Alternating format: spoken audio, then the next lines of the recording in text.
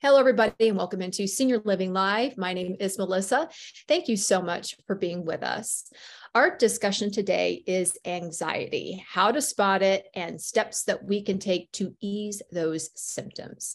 Tabitha Wilson is with me, and we're going to talk about this topic today. And I think we can all learn a little something about anxiety, how it affects all of us in some shape or form, and really take something away that we can start incorporating into our lives today to ease anxiety out of our lives. Tabitha, before we take a deep dive into all of this, good morning. How are you? And tell us a little bit about yourself.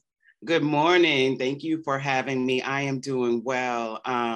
It's such a pleasure to be here with you all. So a little bit about me. I am native born in Massachusetts, right? But I've been here in the Atlanta area for the last 20 years, so I am home. I'm currently in my clinical rotation, my last clinical rotation at Richmond Graduate University, which means that I do individual and group therapy every day. And I'm also a mommy of a adorable 6-year-old who has me on my toes all the time. So we love that. Yes, it keeps us active, our minds, yes. Our bodies, for sure. It's wonderful. So we talk about anxiety, right? And I think it might be good to kick off the conversation by describing what anxiety really is, what it looks like in terms of symptoms. What should people look for, Tabitha? Yeah. So number one, experiencing anxiety occasionally is just a fact of life that happens for everybody. And of course, being in today's society and world, there are a lot of things that can kind of ramp that up. But anxiety itself is a condition that's caused by extreme feelings of extreme nervousness, extreme worry. It's usually future oriented, to worry about what's going to happen in the future, not being able to really kind of get a grasp of those thoughts. And some of those symptoms could look like jitteriness, like I just don't know what to do with myself. I feel like I am activated all the time. It could be that, again, that excessive worry, right? Which will impede on your sleep time, because you won't be able to really shut down and shut those thoughts down.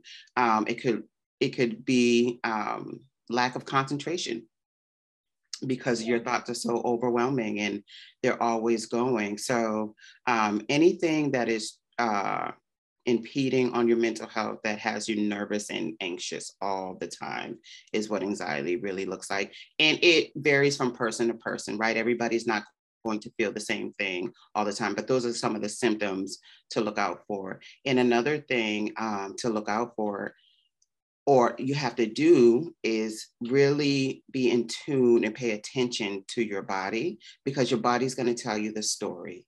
It's going to give you the symptoms. It's going to give you the signs that this is happening, but you have to sit down and be still enough to really see how anxiety shows up for you, because it could be a number of those, or it could be one of those symptoms. Yeah, and we've all experienced those, at least one or many of those symptoms, all of us at some point in our lives. So how can seniors and their family members manage some of those symptoms before they actually turn into anxiety? Yeah. So regular exercise, getting out, walking, because that reduces stress. And stress is a contributing factor to anxiety. So getting out and getting active, eating at regular times so that your blood pressure is regulated, because sometimes if that spike is low, then there's the depression, and sometimes anxiety can ramp up and panic attacks can happen. There are different foods that you can eat to help with anxiety, such as like salmon and dark chocolate and yogurt and things of that nature, that help kind of even out and give that calming effect that's in the food. Getting some great sleep. 8 hours is recommended. 7 if you can't get to 8, but just getting a really good full night's sleep can help with anxiety. Limiting caffeine. And I'm a coffee drinker, so I know that might be hard for some people, but that can ramp up some anxiety as well. And maybe Yeah. some like herbal teas or something like that can also help. Yeah, many of those have certainly have calming effects. Yeah. Simple things that anybody can do starting right now. Yeah. Today. Now, if someone finds that they're experiencing a stressful situation and they're going through a tough time in life, you just mentioned some of the coping strategies. What are some others that you suggest?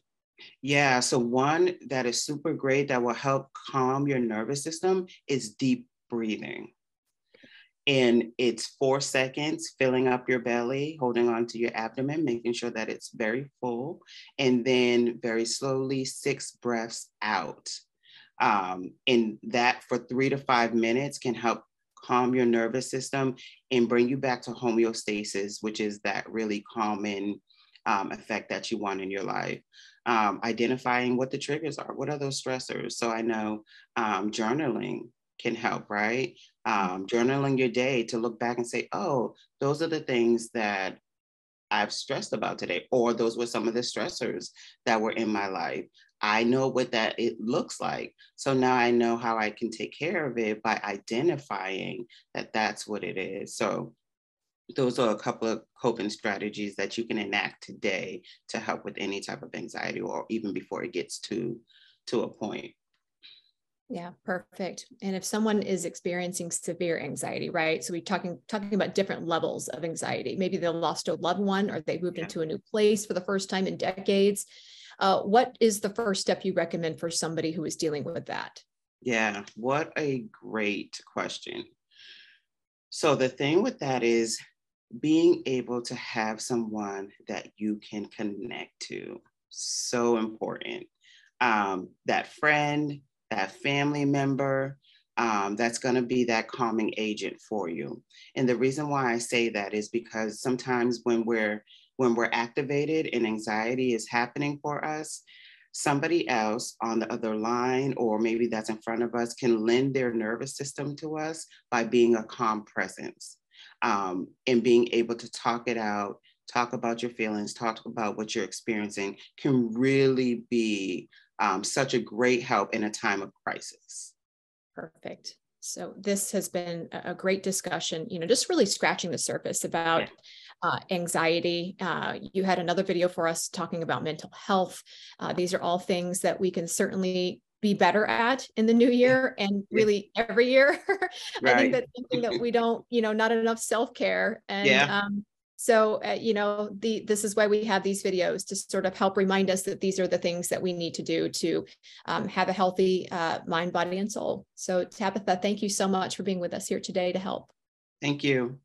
Thank you. And for all of our viewers, if you enjoyed this video with Tabitha, please head on over to our website, www.seniorlivinglive.com. We've got a vault full of videos all about senior living. And the best part is they are all free and available 24 hours a day, 7 days a week.